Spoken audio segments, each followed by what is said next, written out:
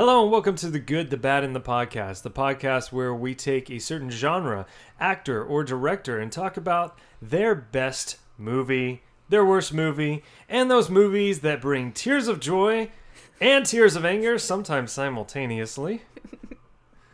My name is Micah. Hey, I'm Kelly. And I'm Charles, and I don't know what I'm picturing. Like warm Texas rain. And today is... Yeah, I like sometimes when I just steamroll whatever you're... Well, the other thing I was going to say, maybe was Blade Runner. Like the end of Blade Runner when he's like, it's the memories are like tears in the rain or whatever. Father. Yeah.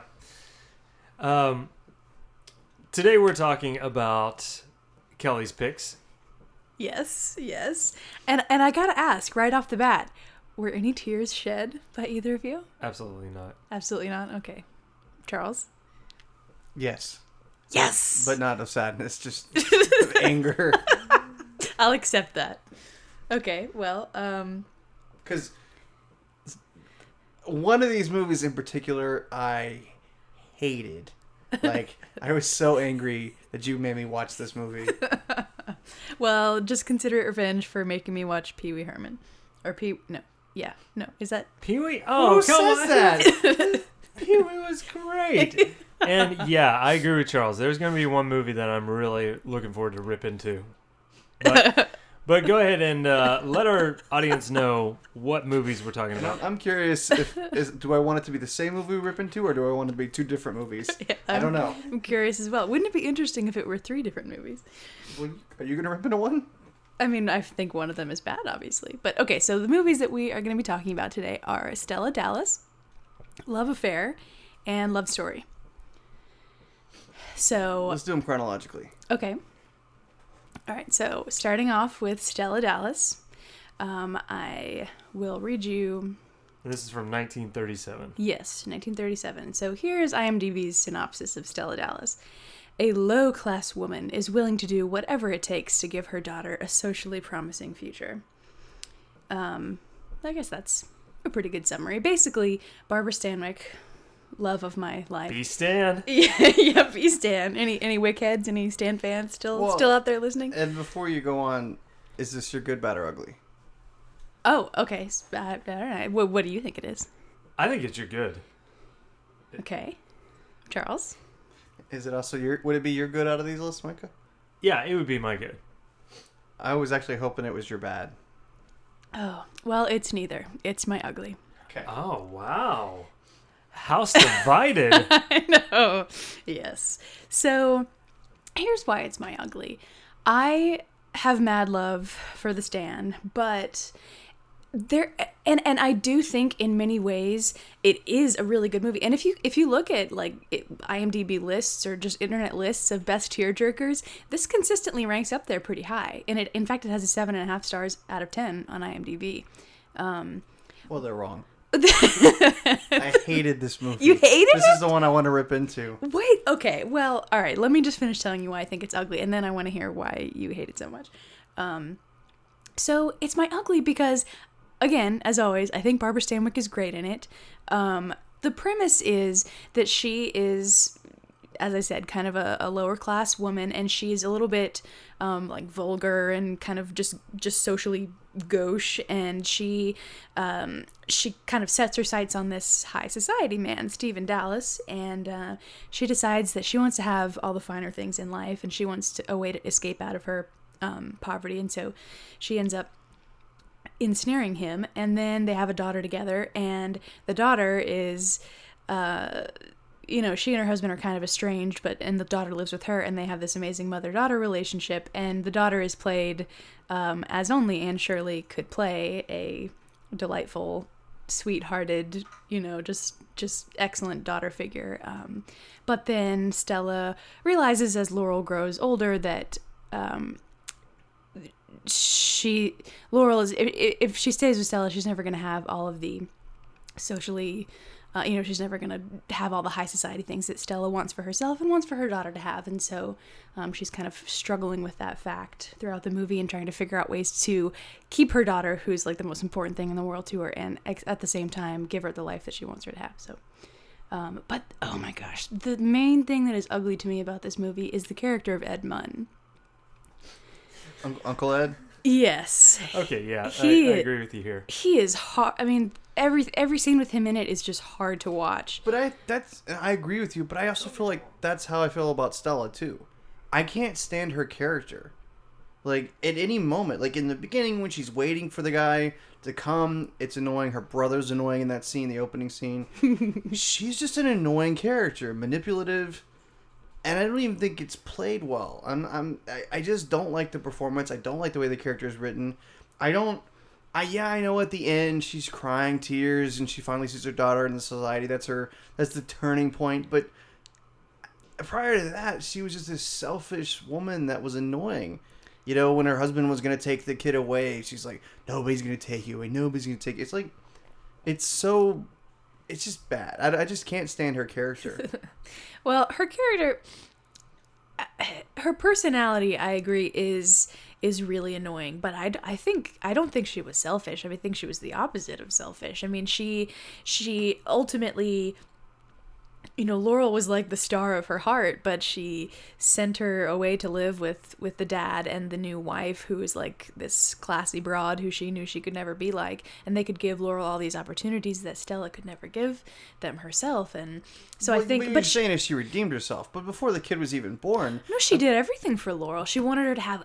I mean, Before she was even born, though, she was at the dance and she was wanting to dance with all different men. even though her Well- husband was really upset by that. Yeah, I mean, she was not classy. She kept telling him, like, you know, that she was basically, she told him she was going to use him, that she had changed around him and she wanted to keep changing, and you know, I don't know, it's just like her character just on every level, like she wasn't.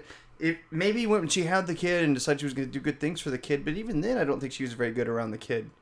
The dad seemed like for a 1930s movie, the male character, I think, was one of the most interesting ones. He was not like what I would consider like a stereotypical father in this time period.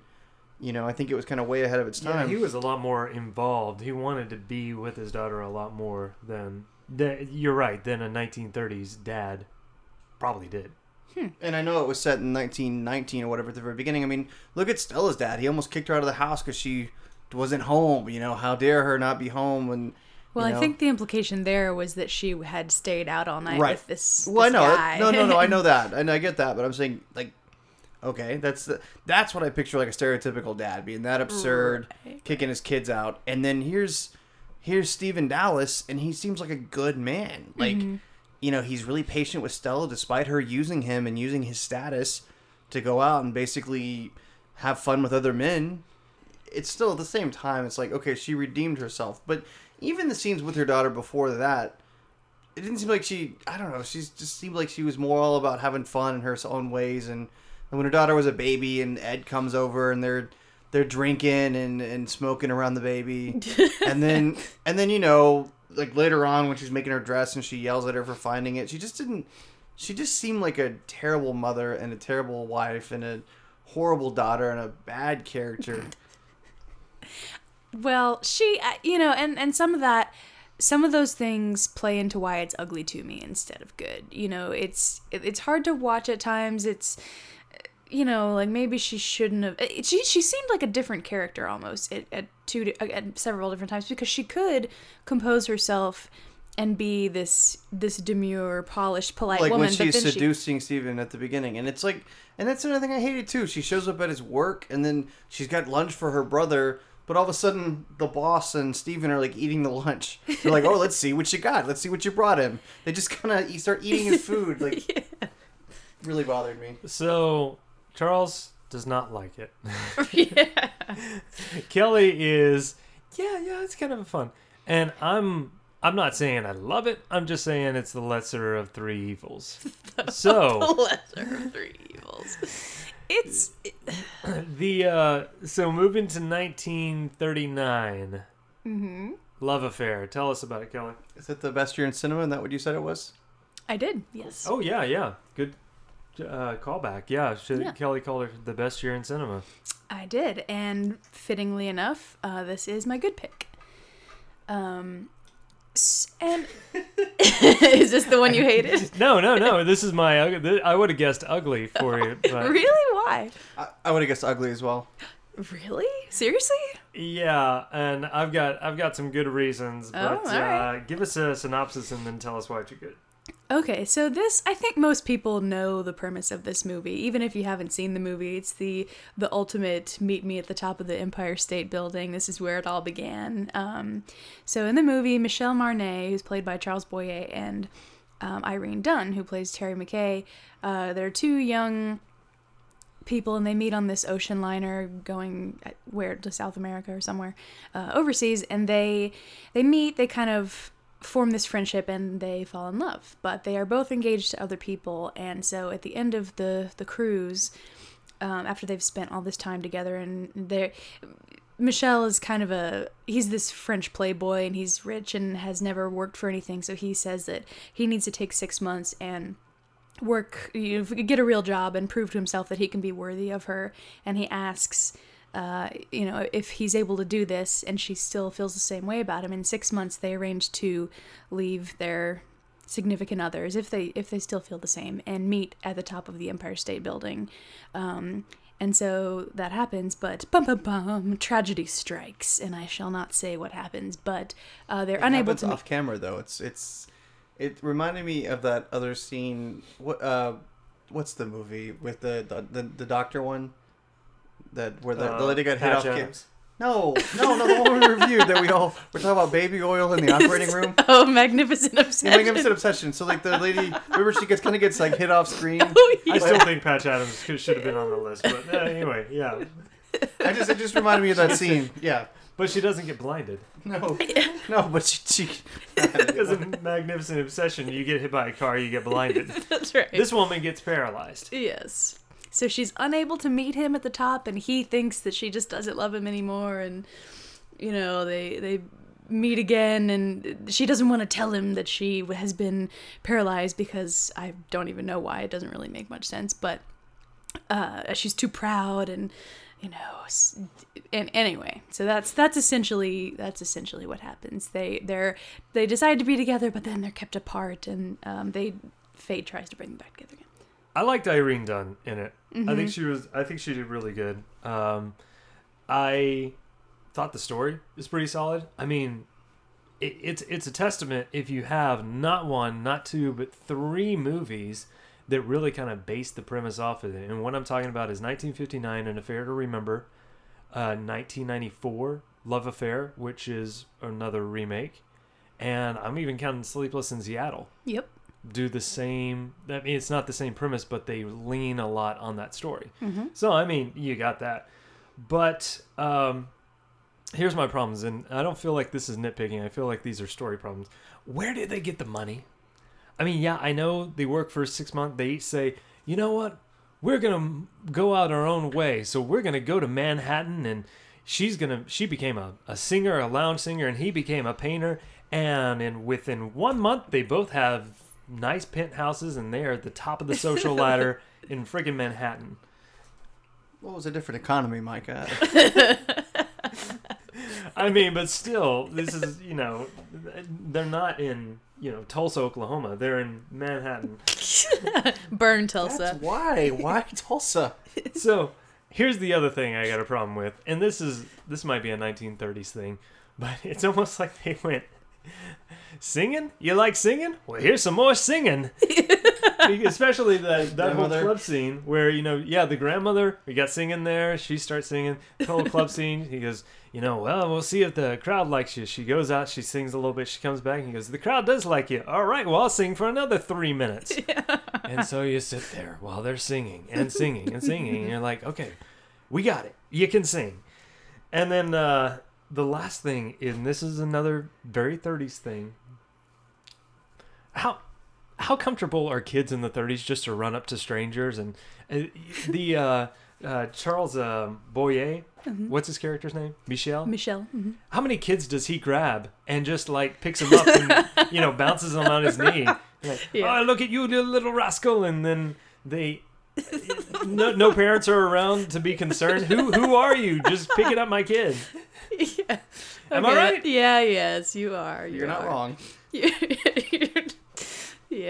Okay. 1930s, whatever.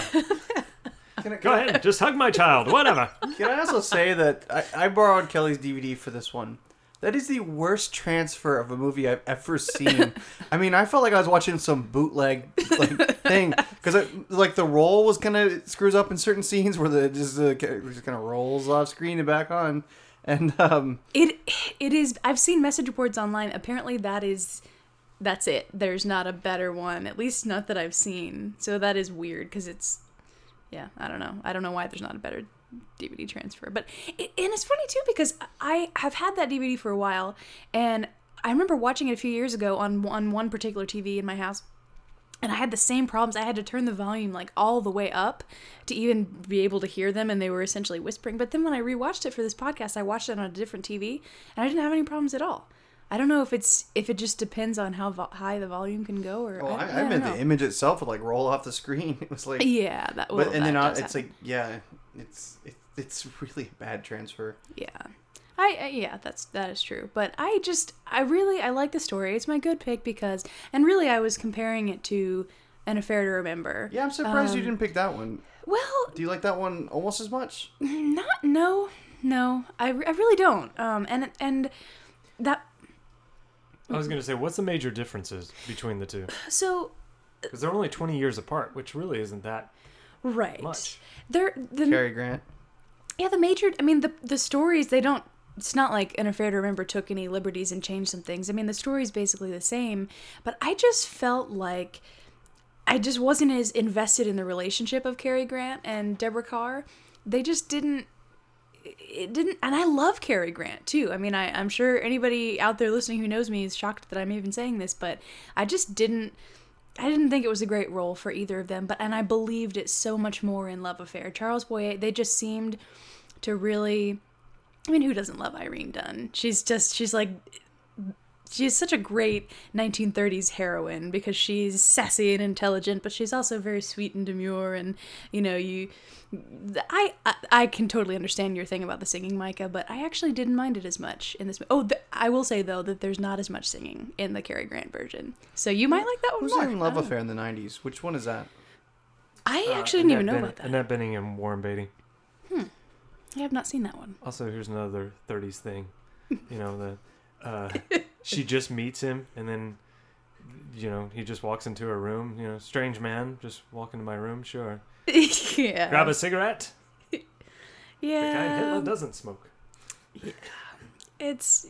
I concede that those are all weird little points, but I really liked the scene where Michelle takes her home to meet the grandmother. I thought that felt really genuine. Just that their whole interaction, and when she was singing. When she was singing and the grandma was playing the piano, and kind of they were like you could just tell she was trying to play matchmaker, and they did the same thing in An Affair to Remember, but it just Cary Grant was all like, "Hello, Janu," like, and it just didn't seem. It just did. I was like, why do we care about this? The scene in the chapel, I thought the cinematography of that was really great for 1930. Yeah. I mean, it really stood out compared to the rest of the film. Just the way it was shot, I thought that was a really nice scene. Yeah.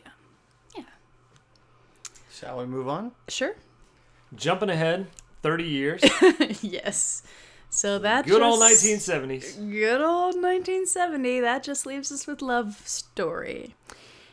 And it is my bad one. Mm-hmm. So... This is my favorite out of these three. Are you kidding me, Charles? Are you freaking kidding me, Charles? I'm not. Come on. Wow. Come on. Oh, this movie. I really don't like this movie. And all right, synopsis. Okay. Oh, man. So... Give a synopsis real quick. Go for it, Micah. Take it away. Guy meets girl, girl dies. There you go. Spoilers. No, go ahead. Give the synopsis, Kelly. Don't be like that. So... I'm sure it has its fans out there. it has a lot of fans. People love this movie. I liked it a lot as well. I see. There you go. One sitting right in this room.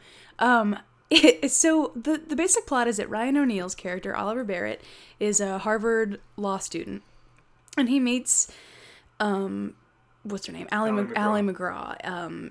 And she's a Radcliffe College music student, and they fall in love, I guess, kind of. Their relationship is so weird, but they fall in love, according to the back of the DVD, quote, at first sight.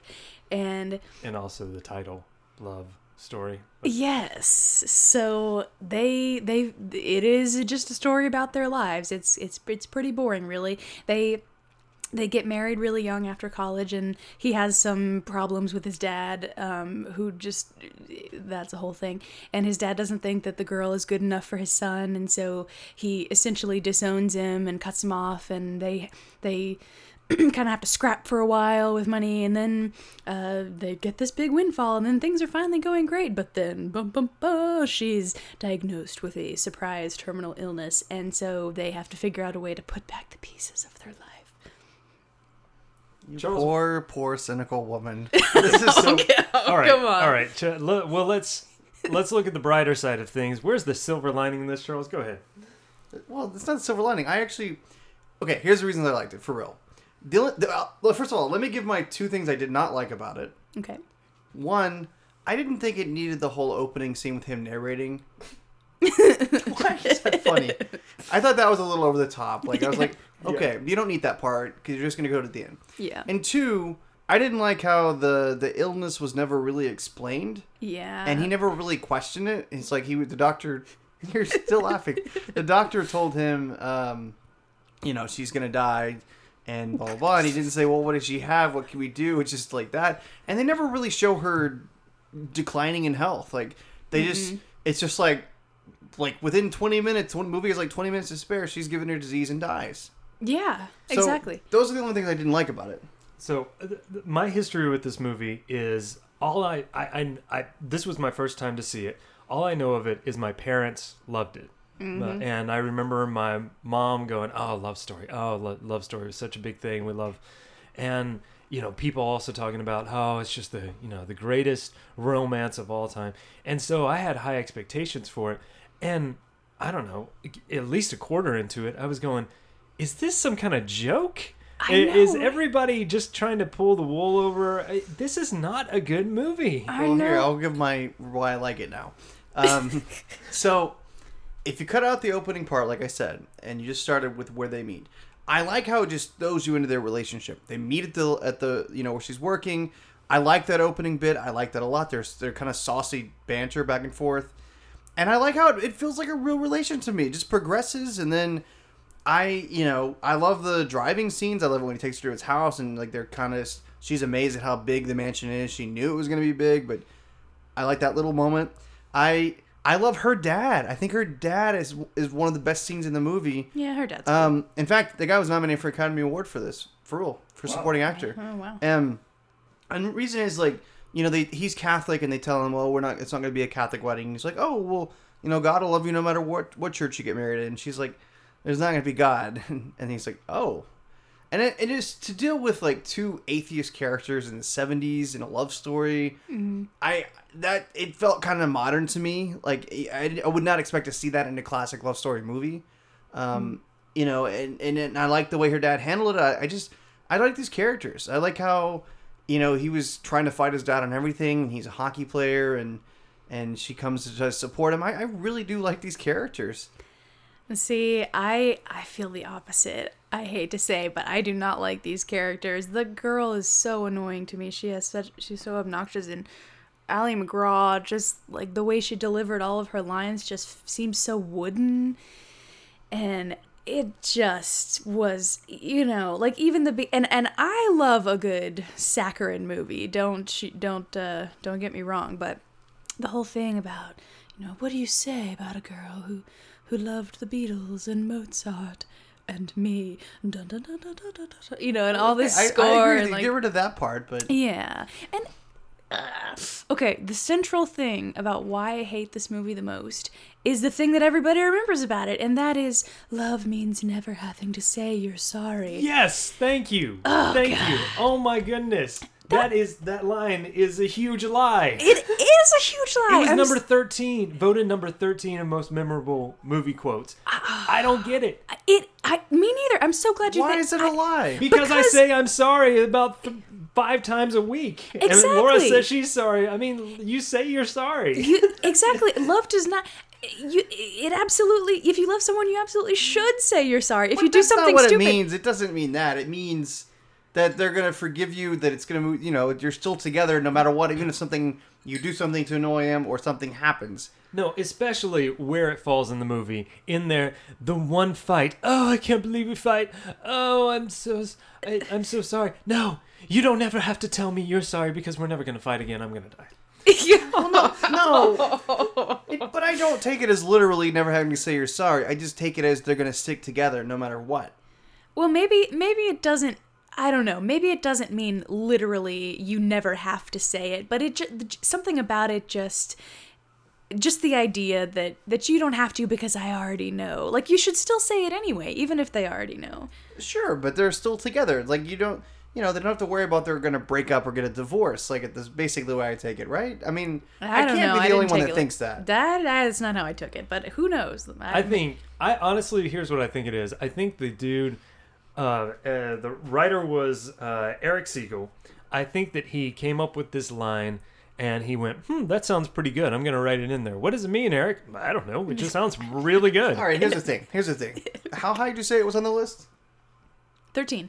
Out of what? Well, how many quotes is this? Like, probably 100. It's an AFI list. so I would say probably most people disagree with you guys, right? I mean, I'm just throwing that out there. Yes, sadly, I think true. they do. But I mean, it makes as much sense from the movie, I feel like, as in Blade when he says some monster truckers trying to always skate uphill. You know, it doesn't really fit. It doesn't. And, you know. Oh, and then when he 13th, Micah. And when he busts it back out at the end, he's had this horrible relationship with his dad, and finally the dad has been this very stony, kind of like, oh, all that matters is law school, and it's been this obstacle in their relationship, and finally at the end you see the dad softening, and he's like, oh, I had no idea she was sick, and and you could tell they're just about to have this great moment, and he's about to say he's sorry, and then Ryan O'Neal is like, no, love means never having to say you're sorry. I'm like, are you kidding me? I think you should just use that line all the time. Somebody bumps into him on the sidewalk. No. Love never means. I've learned everything about life from my dead wife. So about Ali McGraw's performance, for a long time she was just a answer to a crossword puzzle, for me. 3-letter crossword. Yes. But they try to make her enduring by being this sarcastic, hardline, direct. That's not enduring. That's just sarcastic, hardline, direct, and annoying. Mm-hmm. And I don't get why people really like her. Oh, Jenny. Oh, she's just so. She's brutal, and no, she's. And also wooden, very, very wooden. Yep. And just the way she says her lines, carry me across the threshold, Preppy. Yes. It's just... Yes. Oh, man. It annoyed me so much. And, me too. And then Ryan O'Neal's overreacting to everything she says. She'll say something, well, I haven't met numbers 1 and 2. Oh, Jenny. Oh, man. And they were both nominated. I don't understand that. I don't either, people. I do. Charles, why were they nominated? You speak for they everyone. were amazing. No, they weren't. Let's talk about the Give another reason. Let's talk about the technical side of it, the directing. Did you not notice the out of focus? Like in the hockey scenes, it's completely, not even just like a little bit out of focus. It is, what happened? Did somebody spill something on the film kind of out of focus? Yikes. And the takes, they had these real long takes, real far away takes of somebody pulling up in their car, and this, shows them coming all the way down the street, and camera panning but it's real shaky as it's panning around somebody. I mean, it's... Rough. I enjoyed all of those things. And this is 1970. It's not like, I actually really truly do. There's long takes like where they're walking through the campus. I like that. The out of focus on the hockey, I feel like it's very in your face and visceral at points. I'm serious. I like this movie a lot. Oh.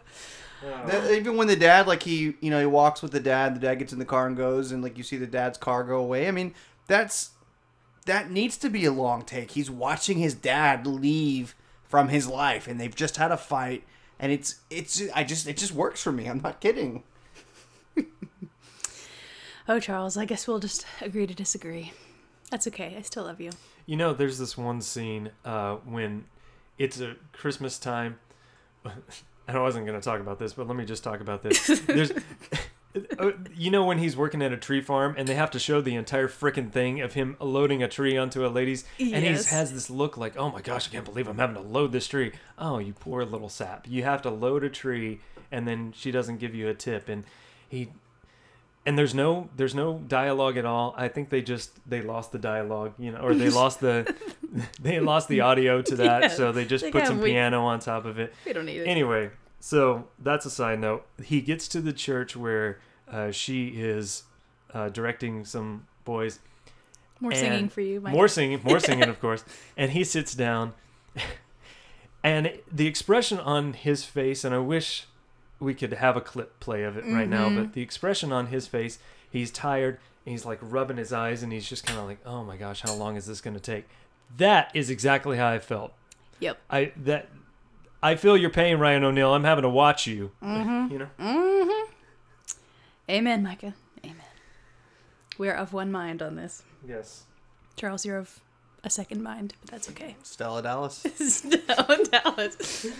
I would watch Stella Dallas 100 more times before I watch this movie. I would watch the sequel, Stella Does Dallas. I like that one a lot more. Oh, boo. There actually is a sequel to Love Story. It's called Oliver's Story. I saw that when oh my gosh. I can't imagine. I really can't either. I can't. Oh, wow. It's too much to take.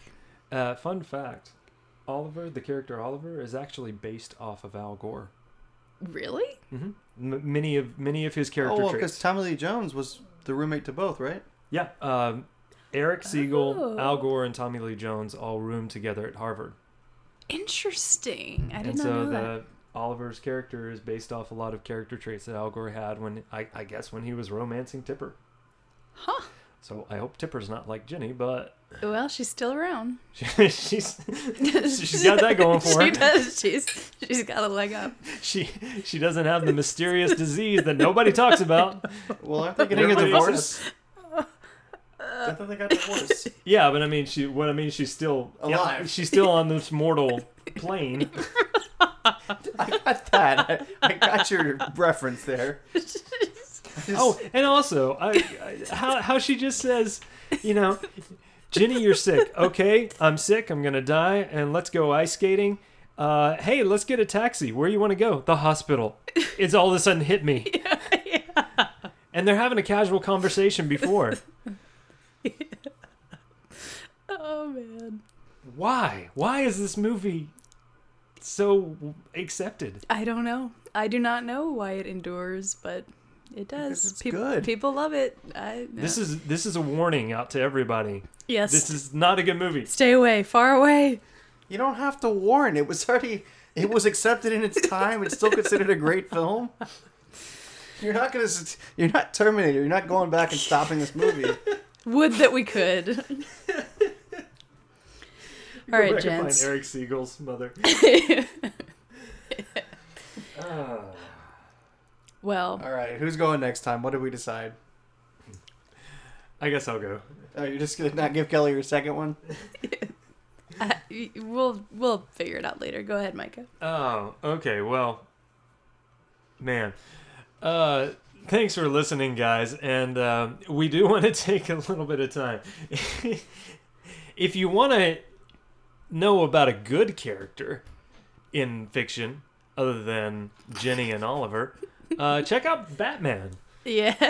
Yeah. What a smooth segue that was, Micah. That was what we call a segue to our mini-series here and there where Charles and I talk about the character of Batman in the graphic novels and then in the movies. Charles, after I just completely blasted your thoughts about your story, would you like to say something? Yeah, The Long Halloween sucks. That's your jab back at me that The Long Halloween sucks. Oh, love it. Well, it's my picks next time. What are they? That's what I just asked you like 5 minutes ago. The genre that I'm picking is meteor movies. Movies that involve a meteor headed towards Earth. With a collision course towards Earth. Please tell me Meteor Man is on your list. No. I'm sorry. It's got Meteor in the title. Come on. It does, but here's my picks. From 1979, the movie Meteor. So, there you go. From 1998, the movie Armageddon. Ooh. And from 2013, the movie Seeking a Friend for the End of the World. Huh. Okay. All right. And also, let me go ahead and say, too, that Armageddon and Seeking a Friend can be found on Netflix currently. Nice. Unless it gets removed in between now and then. And if you want to find out where to find Meteor, you can hit me up on Twitter. Because I don't want to broadcast exactly where it's going to be.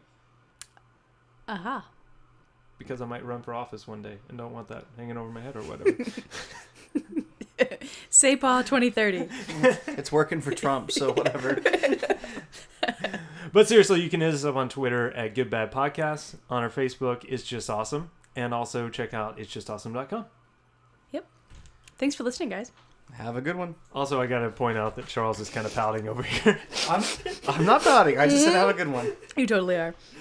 Have a good one. Thanks a lot.